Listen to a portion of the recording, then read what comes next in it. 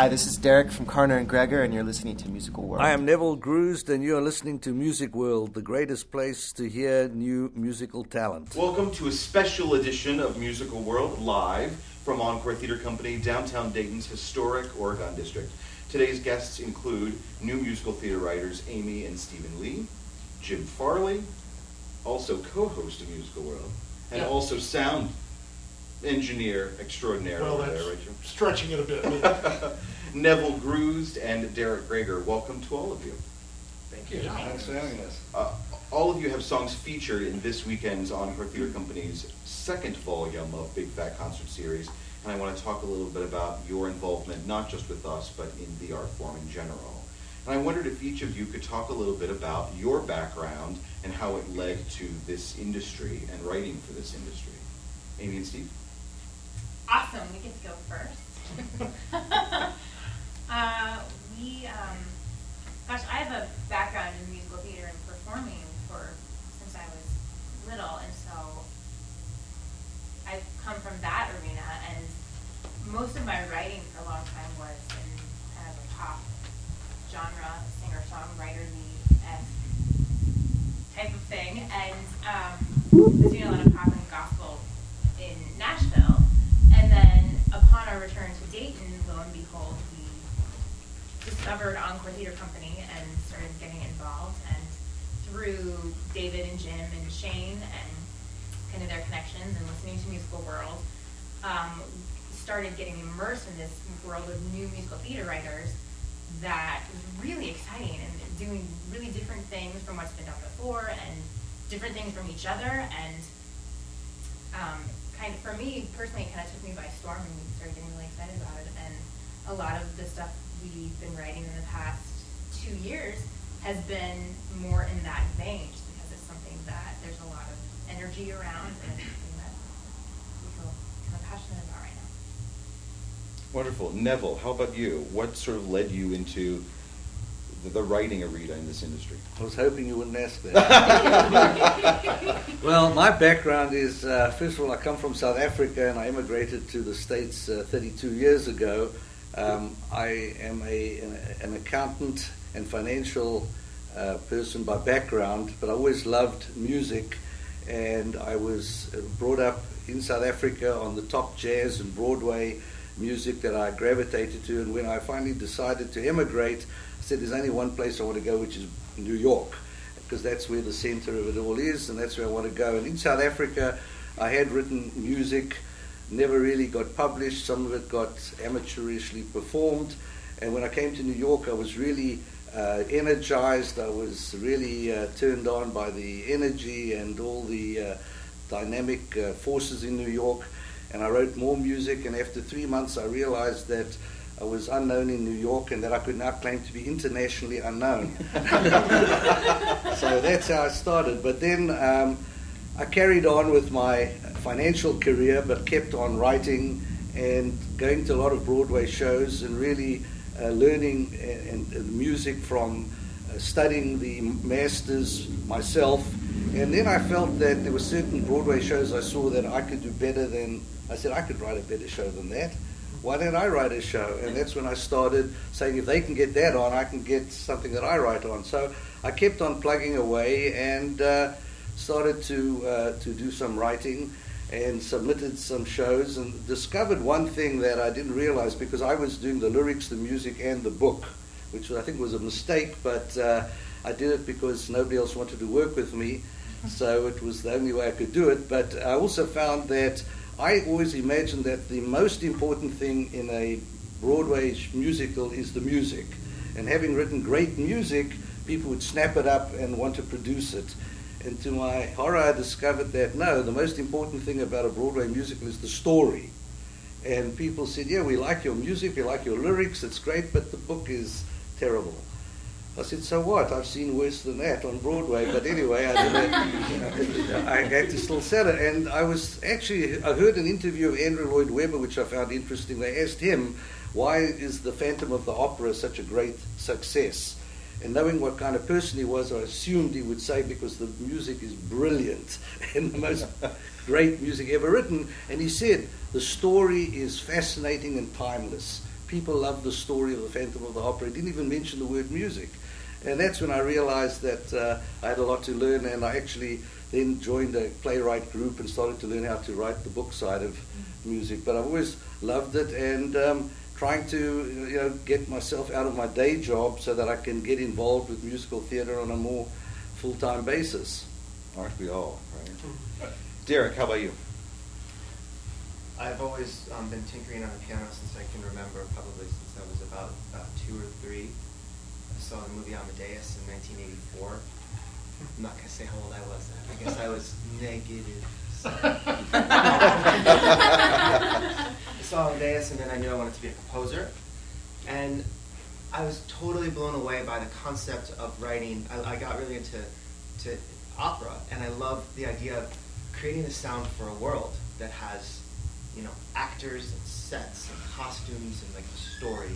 I thought that was such an amazing, role to play, is to create the sound for that kind of situation. So I've always wanted to just write for theater. I never really was a musical theater person all through high school and stuff. I kind of discovered it later when I was in college, and then realized that I didn't really want to write modern opera. I wanted to write musical theater. But even my first musical, Unlocked, has kind of very Mozartian and even earlier like Baroque feel to it. So I got that out of my system, and now we're off and running and doing whatever else comes up. But I just love writing for character, and even our standalone songs are always kind of rooted in character. And then I met my collaborator Sam Carner at NYU at the Graduate Musical Theater Writing Program, and that's kind of what sealed my partnership with him, was writing our first show, Unlocked. Several of Encore Theater Company's cast members will be performing during this hour podcast. And first up is Corinne Drusha and Nicole Dine singing your piece, Derek, Grown Up Now. Could you talk a little bit about that piece? This is not from a musical, a particular show. It's a standalone song, but once again, it's very contextual. It's very much based on the situation. Sam and I have a really good friend who's a fantastic writer. Her name is Selda Sahin, and she and her childhood friend Sarah were roommates in New York City, and they've known each other for years from Michigan. And she introduced Sam to Sarah, and now Sam and Sarah are married. So this song kind of examines childhood friends, roommates, and one of them has such fantastic news that she's going to be married to a good friend of the other one. So it's such a nice situation, but it's going to totally affect their relationship because they're not going to be roommates anymore unless there's something really kinky going on. I don't think there will be. So that's what this is based on. It's called Grown Up Now. From Sam Carner and Derek Gregor, this is Grown Up Now.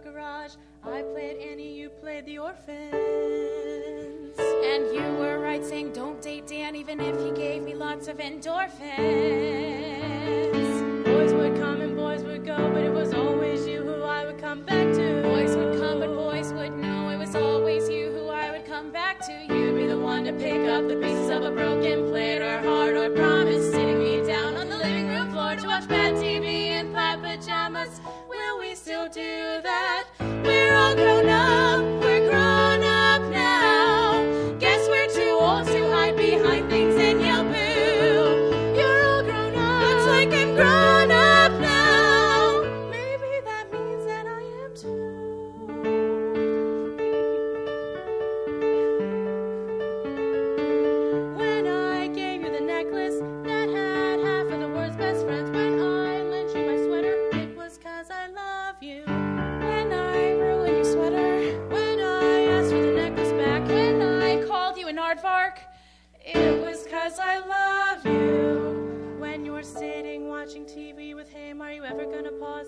about me? And are you gonna text me from all the singles parties you go to without me? Will you have time to lie on the lawn or shop with me once you have a daughter? Who will I call when work was bad? And when I'm hungover, who'll bring me water? We're all grown up, we're grown up now, and we're too old to have tea parties without tea, and painting rocks, and selling painted rocks. I hope that you won't outgrow me, but whoever passes through our lives, I promise you will never lose your place. We'll just make more space. And do you vow you'll always be the friend I always knew? I do. I do. If you get a new roommate, if you get a new dog or kid, if you move to New Jersey, that's okay, I love you. If you don't always text me, if you need couples time for sex, if you like your new roommate, that's okay, I love you. When you have daughters of your own, I'll be back on the floor drawing Care Bear maps and brilliant inventions. We'll never stop being who we were, it's just we'll add some new dimensions. We're grown up now, we've grown up some, but we won't get too old for midnight games of Clue and memories to come. Promise I'll never outgrow you.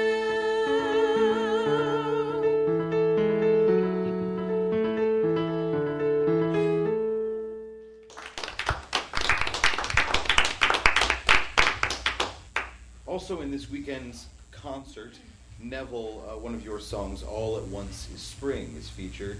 Tell us a little bit about the incarnation of that piece. Well, as a composer, you're always looking for inspiration, you're always looking for melody, something that you can build in. This particular song wasn't written at the time that I had a particular show in mind, but I always wanted to write what I considered a real dramatic, romantic song. And one day, last year, in fact, around a little bit earlier than this, I was driving down the street. The day before, it was bare, the trees were bare, and the next morning I was driving down the street and buds had burst off the branches, and I said, my God, all at once it's spring. And that sort of stuck in my head. And then later on, summer came, and I was sitting in the garden, and it was one of those humid New York days, and I was really sweating, and I said to myself, wow, this is really uncomfortable. And then my wife walked by, and I said, wow, I just see my wife's face, and all at once it's spring. And that sort of brought the two ideas together. And then came the time when I had to give my wife a gift for a big birthday, an anniversary, which happened to come more or less at the same time. I said, well, what do I get for this? And something romantic and that she'll remember. And I said, well, why don't I write a song, because it's definitely the cheapest way of giving a gift. So that's how I came to sit down and put those ideas together about my wife. Every time I see her, think about her, hear her voice, and all the different seasons of the year, all at once it's spring. Featuring Stephen Lee on vocals, this is Neville GRUSD's All at Once It's Spring.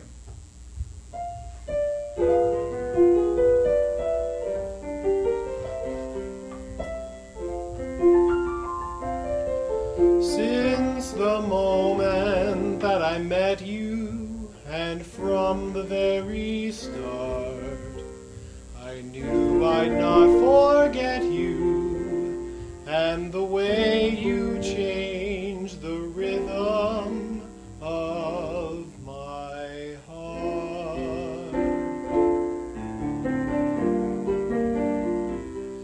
In the heat of the day, as the summer sun sizzles, and my clothes get so clammy and cling, I can be any place, and I just see your face, and all at once it's spring. When the leaves start to fall, and the trees become barren, and I wonder what autumn will bring.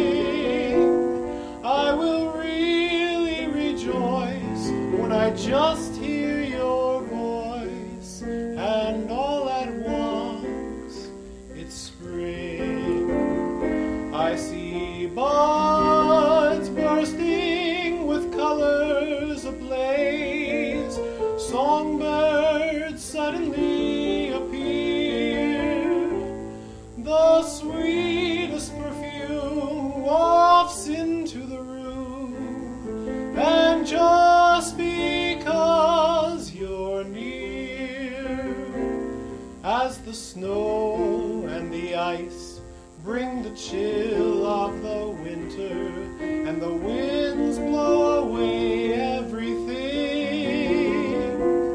I will snuggle you and feel the touch of your hand, and all at once it's spring. I see buds bursting with colors ablaze, songbirds suddenly appear. The sweetest perfume wafts into the room, and just because you're near, as the snow and the ice bring the chill of the winter, and the winds blow away everything, I will snuggle you and feel the touch of your hand, and all at once it's spring. Yes, as long as you're here, every day of my year will be spring. Yes, it's spring. You're my spring.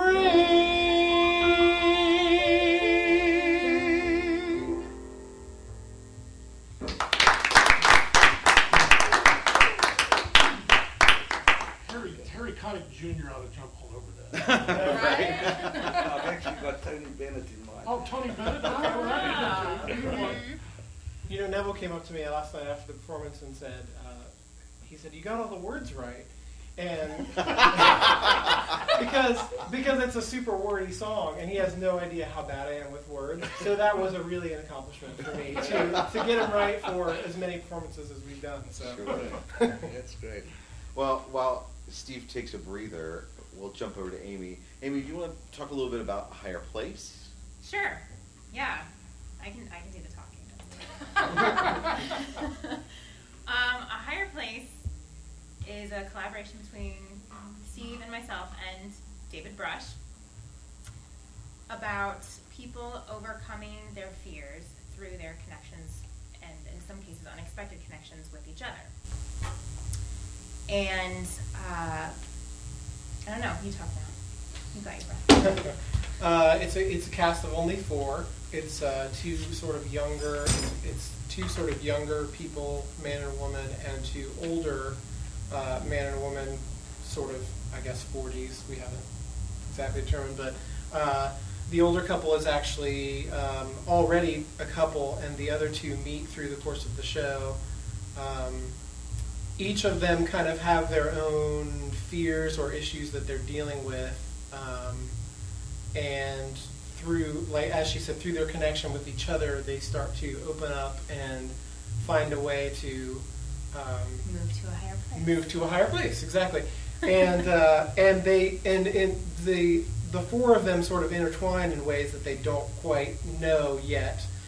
They all 4 kind of know each other in a way, but don't know that they're all connected yet until sort of later in the show. And yeah. And Steve, tell us about the song we're going to hear, Like Summer. Okay, so the song Like Summer started, I believe, with David. Actually, because, it was your original idea. And remind us where the idea of Like Summer came from, because... The lyric, actually, I'm listening one day driving home to talk radio or something, not really listening, and I'm hearing a caller call in, and she's an Army wife, and she talks about how she hasn't seen her husband in months and months and months and months, and that because of her husband's letters, she feels like she does get to see him, and they have this wonderful relationship. But she mentions that he signs his letters to her, "Miss you like summer." And that's the phrase, that was the key. And I tucked that away, and in 2 days I'd written that lyric. I thought that was a wonderful sentiment, and it was the right idea for the character at the time. So that's where the lyric originated. Yeah, and we sort of, through the different songs that we've written, we've kind of done a combination of the music first and then a little lyric, and we back and forth. But this one, you actually pretty much wrote all the lyrics. or at least a treatment of the lyrics, and then we took it and toured. And then I think I sort of wrote the main melody. We have a weird collaboration where we all just kind of do little pieces and then it all starts to fall in. But Yeah. I sort of did the chorus melody, and it was a little more kind of classic Broadway, maybe a little Sondheim or something like that. And then Amy sort of started fleshing out the verses, which ended up a little more kind of a pop musical almost, so that it's got a little bit of those both, and I like the contrast of there's a sort of stream of consciousness kind of a verse that's a little more kind of just pop, and then we kind of get into this nice sort of contemplative sort of chorus that just sort of opens up and gets kind of pretty all of a sudden, and so.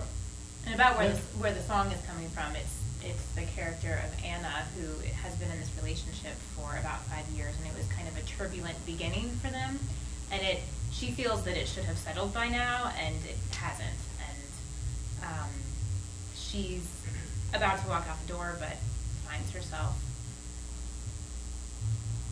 when she is on the verge of walking, thinking of her husband, Brian, when they first met, how he would sign off on all of his emails, "Miss you like summer."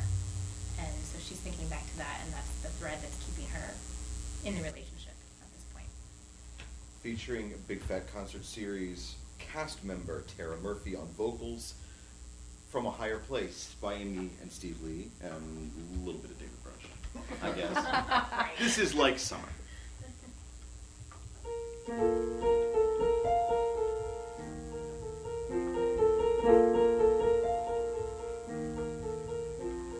Sure, I could just move on and not think about you. Without you, call off all the ways I've tried to ignore you, implore you. I could walk for days through all the doors unopened, shoulder all this weight for just a heart left broken.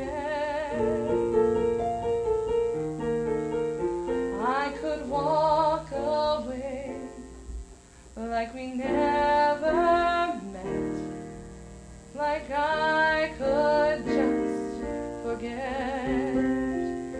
But then your eyes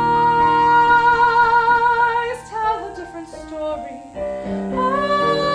Eyes like the summer's past, and just when I think the madness has ended, I find myself missing like summer when the cold of winter abounds, missing you like spring when the snow is on the ground, loving you like sunshine in the gray morning haze. I hate to admit that I miss you like summer.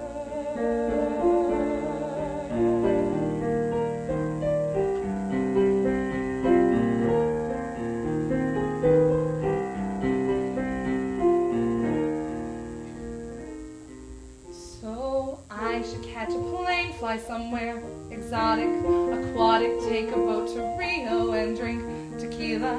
I'd feel a little better showing I could stand my ground here, meanwhile never knowing if I'm lost or found here. But then your eyes, they keep me from running. Eyes, I can't look away, and just when I think you've lost me forever, I find myself missing you like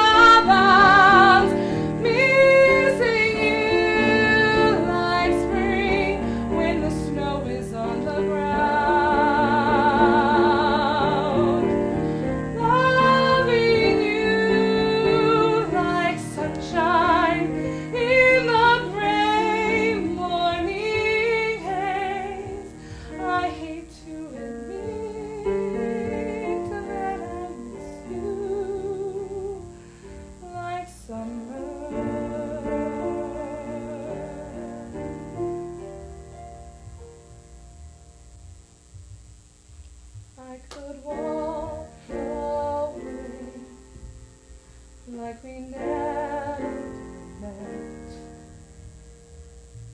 So why can't I forget?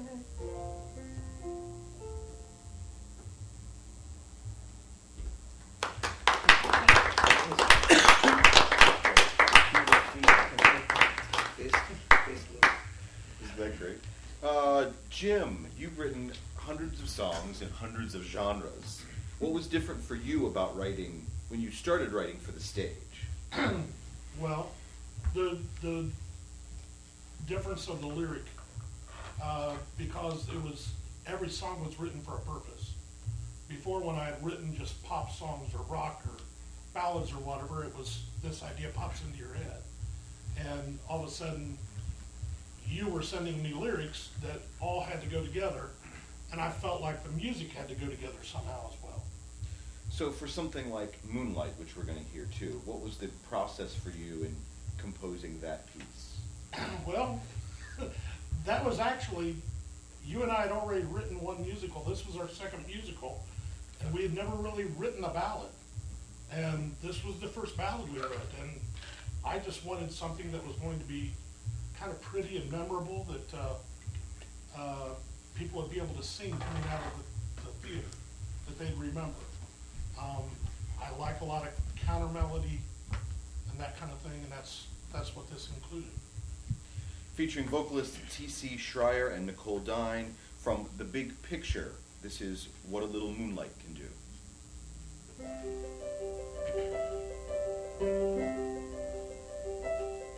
I don't understand when you take my hand. I can't remember what to say,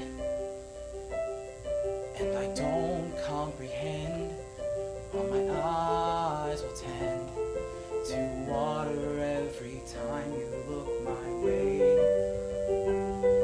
There must be something in the air, something in the sky passes by, and I'm seeing things I never once explored. A change in constellation, a shift in destination, soft vibrations from a light I never seen before. My eyes will adjust to the light of your touch. I just need a moment to take it all in. Will I wake from this dream, lose the heat from this beam, or have I underestimated you? What a little moonlight can do.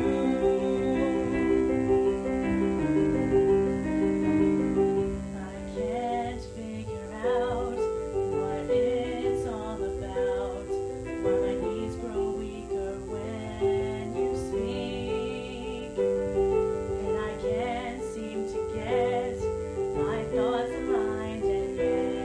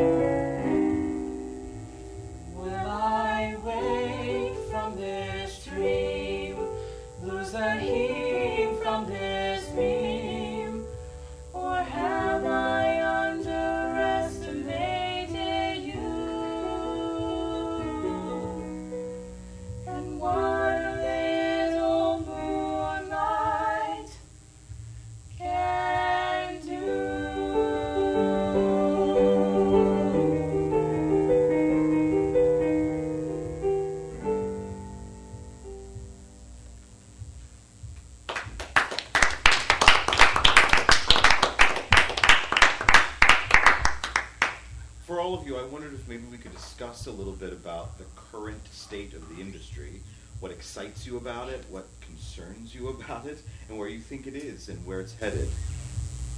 Anyone at all? I'm not going to call on anyone at this point. It's a hard question. Go ahead. I'm sorry. You Neville and I were, a couple of us were talking a little bit ago, and he was mentioning that he was joking, but he said something, I guess melodies aren't as important anymore in Broadway or something to that effect. And I think that one of the nice things about, quote, new musical theater composers is, which we're featuring in the concert series, I think almost every song in the concert series has a really strong melody. And I think the new musical theater composers, again, in quotes, are really good at bringing back the melodic thing that has kind of been bent by, some Sondheim shows and some edgier shows and things in the past few years, and marrying it with, kind of rock beats and some of that kind of stuff in a really nice way. This isn't like a state of the industry thing, but so some of the shows on Broadway and things may not have those catchy melodies, but I think a lot of these new musical theater composers are bringing back that those melodic lines in a really nice way, while still being edgy in their own way, but not kind of being edgy or dissonant for the sake of being edgy and dissonant, Well, I guess actually my office is on Broadway, so I'm very close to the action. But if you look down the streets, what's obvious is there's so many revivals. And why are there so many revivals is my question. I mean, it goes on and on and on. They keep bringing back, La Cage aux Folles is back for the third time, Anything Goes is back. I mean, it looks to me like there is a need for new musical theatre, new shows, and there should be the opportunities, but I think there's also an economic factor. As one producer that I spoke to, we're all trying to sell our shows, and you talk to financial backers, I mean, their question is, how are we going to make money out of the show? How do we bring the audience in? If it's written by an unknown composer, unknown lyricist, an unknown book writer, why will people come? And of course, there's the process of starting with guys like yourselves, working off Broadway, word of mouth, and slowly moving on. Of course, there have been many shows that grew that way. I mean, the other way to do it, of course, is to get a big star right up front. And if you can get a big star to endorse, say, I want to be in this show, it's brand new, and people never heard of the composers, but I want to be in the show. So that is a pull. Unfortunately, marketing comes into play. And as one producer said, we look at four things. We look at the book, we look at the lyric, we look at the music, we look at the marketing potential. And if the marketing potential is low, we don't do the show, no matter how good the other three are. So that's part of the problem is marketing. And just talk the state of the industry. I think it's because economically, investors and producers don't want to put their money in, and even some of the shows they put their money in, we've seen them lose millions very quickly when they misjudged the shows. So I think that is the tough part. How do you get the audiences to come to something that's not well known? As far as like whether shows, if any of my shows are going to go to a big production on or off Broadway, that's something that I think about quite a bit, but I have not that much control over that to a certain extent at the moment. What I try and focus on is some of the unbelievably amazing things that we do have, and YouTube is probably the biggest. All these new writers can have a career. There's college students everywhere that are singing new music, and when we go to colleges, Sam and I have been doing some stuff at University of Maryland. I was at Western Carolina University. We were just at Yale, and it's like they know all these new writers, and they're doing their stuff, and it translates a little bit into money because we're selling sheet music on our website. But a lot of times I don't get if someone wants to photocopy the song and give it to 10 friends. It's kind of like a long-range investment. The way that we're trying to think about it is just like getting our stuff out there, and then producers are starting to notice when we take a meeting. They are like, oh, they go look on YouTube and they see thousands of hits. That gives us some credit. But that's like the most amazing thing right now with the limited amount of ability to maneuver that we have, where it's like you can't just go and get a Broadway production. You can only control like what you can control, and we're using YouTube as aggressively as possible. And if there's any new writers out there listening, or actors too, like get on YouTube when we're casting a show, like a concert, and we're sitting there with our director and stuff, and we have a list of names. We just go on YouTube and we need to see it immediately. And if someone comes highly recommended and we go type in their name and we don't see anything, they might be fantastic, but in the heat of the moment, we have to just get done and get through 10,000 things. So we need to see footage. So I urge everybody to get some, but it has to be good, but get something good on YouTube. And writers too, get it up there. But this whole wave of new musical theater writers is exciting. And I don't know if I missed it, like when I started about 8-9 years ago, everybody at every cabaret was playing Jason Robert Brown. I love Jason Robert Brown. But that's all you'd hear. And now you hear all these new writers at all these things, and it's such a wave. And it's almost like the fact that it's so hard to get a Broadway show, and there's so much revivals and all that stuff that's so frustrating. Maybe it's our response to that, is creating our own destiny and getting people they're all across the colleges and the showcases are not singing anything goes. They're singing Anne Blonde and Carrying the Loudermilk. They're singing that stuff. So we're trying to take control of it. And I was speaking with your brother last night at the bar, Amy Lee's brother, Michael, who's the guitarist, who's awesome. Cool hair, cool guy. He was saying that you can partner with YouTube, and if you get 1 million hits, you get 15 grand or something like that. And that's you get sort of a share of the advertising for that. Yeah. And I was thinking about that this morning, and I was like, what? We have Fleet Week, one of the songs that you guys are doing in the show. We're making a video of it with Adam Cantor and Jeremy Jordan, and they're in Times Square and costumes, and it's it's going to be a video that's going to be amazing when we finish it. And I want to team up with a couple other new writers and see if we can get 3 or 4 of us to really push each other's videos and each get to 1 million and each get $15,000.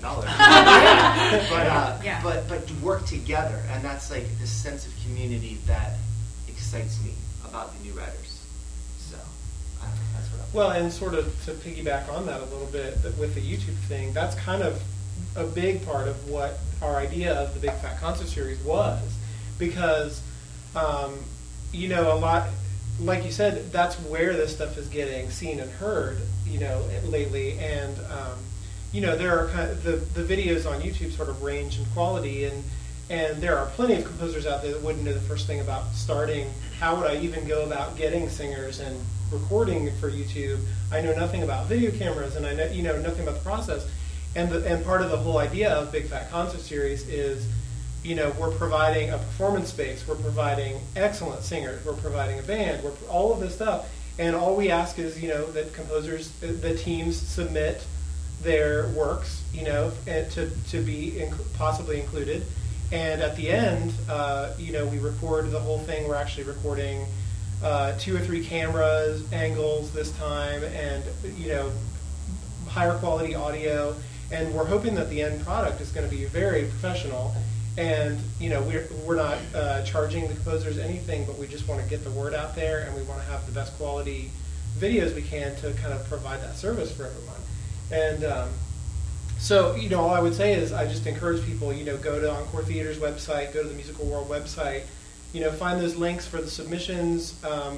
We're not sure exactly when the next one's going to happen, but just check that website, submit your songs, because, you'll see the quality of these videos when they're done, and they're just going to be phenomenal. I just want to intercede for the listeners that the Big Fat Concert Series is what has brought us together this weekend. It's going on here in Dayton, Ohio, and we're thrilled to have Neville and Derek here with us to witness kind of what we're trying to start with that. I just came here to freak out TC. I'm singing my song and I'm here to sing. Awesome. Well, that's sort of my question too. Is you fly in from New York to spend 3 days with strangers in Dayton, Ohio. How vital are organizations like this, do you think, to the next phase of development for this new crop of writers? I think it's amazing what you guys are doing, and it was kind of by chance. We can't go to every single place that's doing the song, but just kind of heard about, you guys a few times, and Dayton, Ohio in general, and it just seems like a cool place. So I was just like, let me just take a leap and see and meet these people and see what they're doing, and like symbolically see what that is, but it represents probably a handful of awesome new development places that I wish I could go to, all of them. And it's so exciting. Like, it's unbelievable. Like, how, because you think there's no support, but then there is, And there's still all the struggles. Like, they're there. Like, how do you get a Broadway show? There's so much BS. And that's all frustrating. So I try and find, like, the things like this. And then you put it in your, like, you put it in the bank, and then you use it when you're running out of faith. So, and it sounds a little precious, but it's cool. and it's amazing that people are like want to do. Like, I'm never gonna get over the fact that anybody wants to do our songs. I think our songs are good sometimes not, but it's like it's so humbling that people know the words. You guys are one person singing a song of ours, and other people are mouthing the lyrics. Like, how do you know the lyrics to the songs? It's like that's unbelievable. So I just think that that's really cool. And TheaterWorks Palo Alto is like, that was probably one of the most exciting things that ever happened to me when we went out there with our show on lock. I was like, you guys are here to help us, and like I have a car to drive and like a place to live, and all I have to do is, I'm not like successful. I just, you're gonna put energy into my show. It's really, really cool. And I appreciate that. I think a lot of people appreciate that. Yeah, I'm the same. I mean, I somehow got introduced to Jim, I don't know how, we all tried through various theater groups, and I was involved with people in New York, and somehow I guess I was given a link to Music World, and I submitted my show, Women Must Work, which is a full-length Broadway musical. Back on the 33rd episode. Yes, and this is 80. Yeah. So this is the 80th. Wow. Wow. So it's been a while. It's been a while. That's bad because the show hasn't been produced yet. But anyway, it got onto the podcast, and what was amazing was that I said, boy, here's some, I wasn't getting any help from anybody, and here's some organization that's doing it, and I didn't know much about Music World, and frankly, I put it in the back of my mind, and the podcast went on. And by the way, I'm just telling you something interesting. A year or two later, I was in England visiting my brother, and we were talking, and he said, well, how's your show doing? I said, well, I'm still struggling and putting along, but it was podcast, and he said, what's that? And I explained what it was. I said, well, let's go on the internet and see.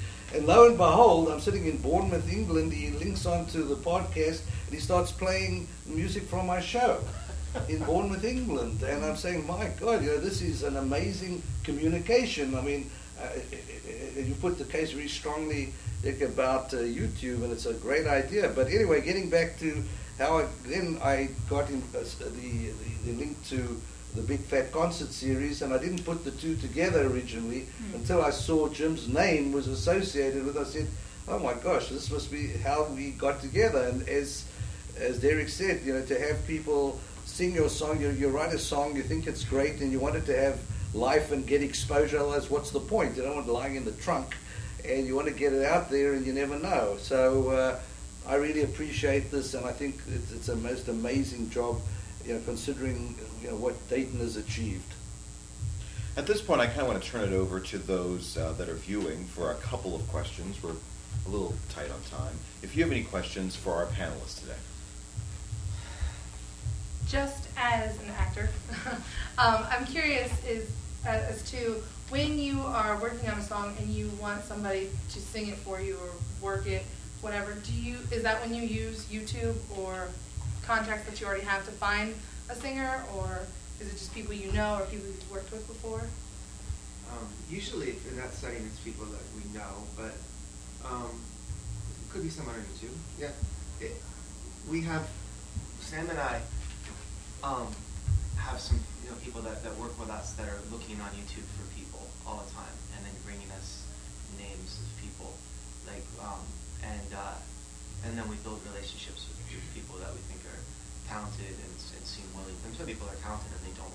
It's like hire me or don't hire me, but it's rare. A lot of people are pretty available and they're excited about new stuff. So, but how they come to us or how we meet them is many different ways. But I'm always, when people come to us through YouTube, like we're excited to try and build relationships.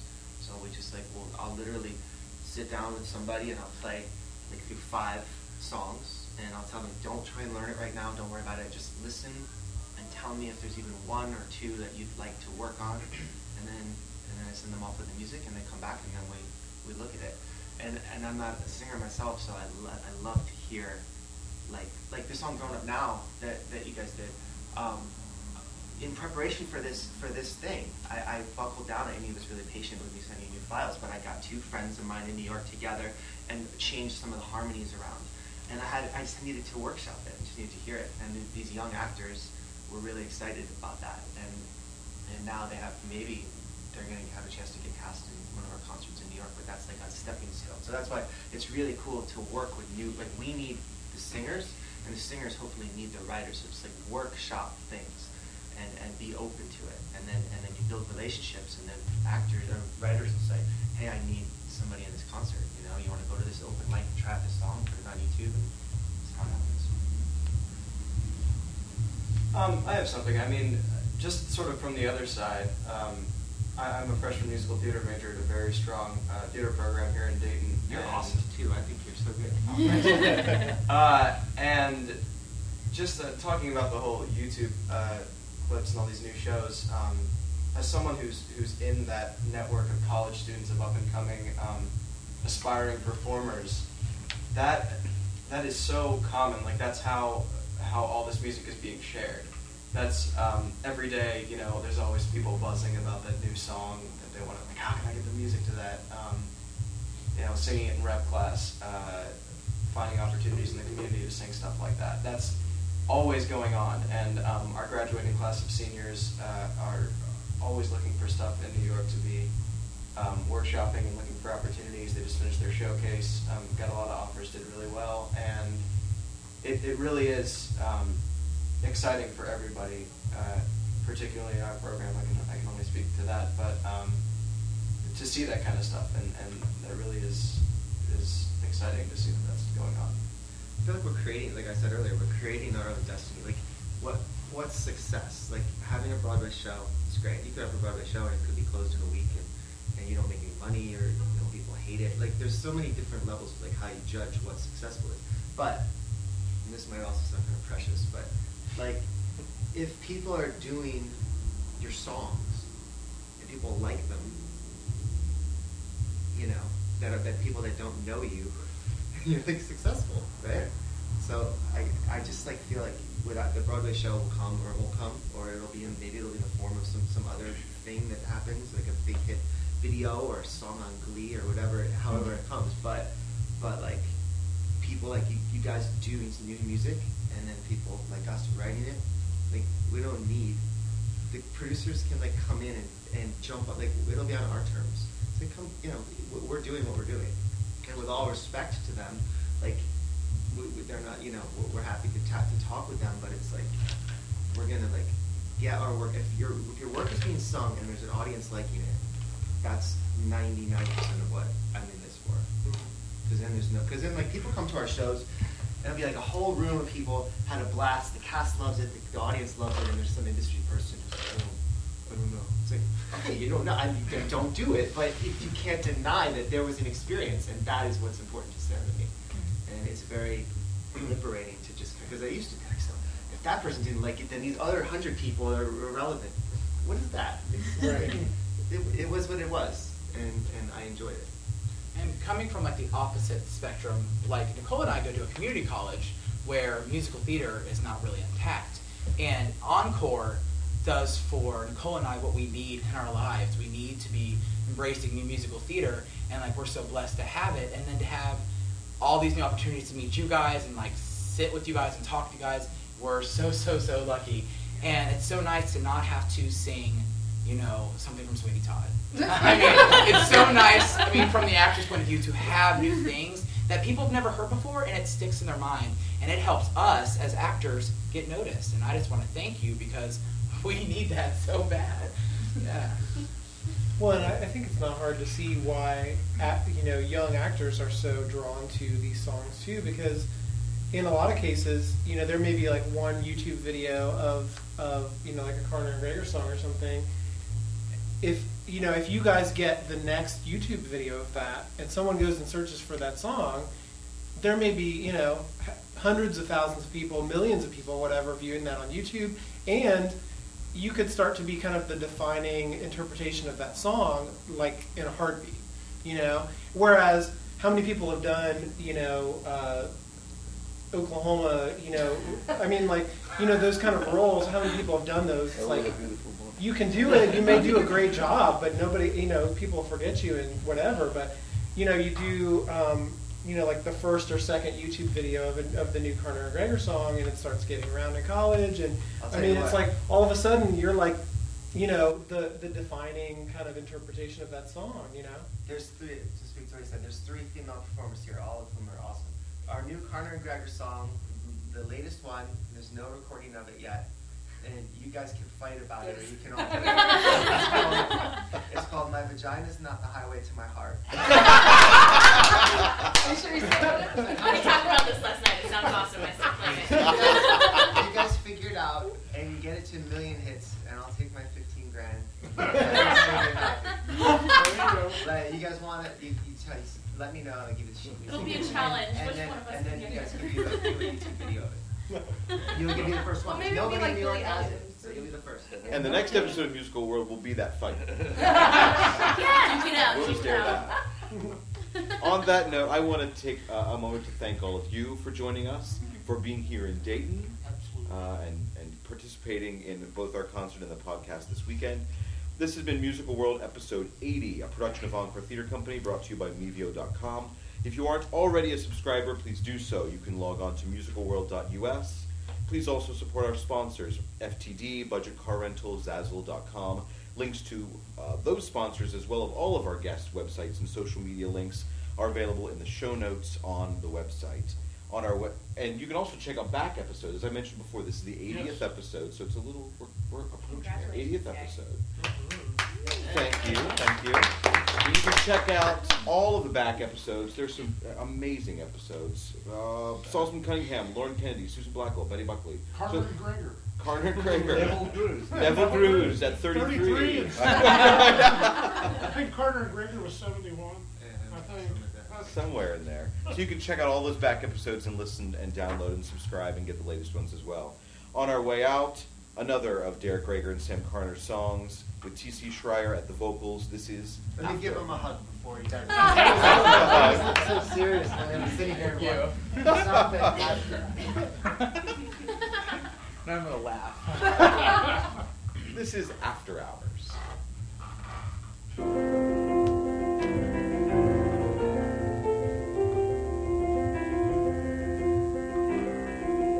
Late night cabs wimping down the street, and at Magnolia's, they're baking for the morning. Girls on the stoop drink wine. Past last call at the Irish pub. One guy left drinking Guinness with the barkeep. There's nothing else but time. And we watch all the secrets of a summer midnight. In the after hours, the island cuts through the darkness. The day was not as bright, and I can sleep tomorrow. So much to see tonight, and we shine out to miles away. And all I want until the day is to stay inside the light.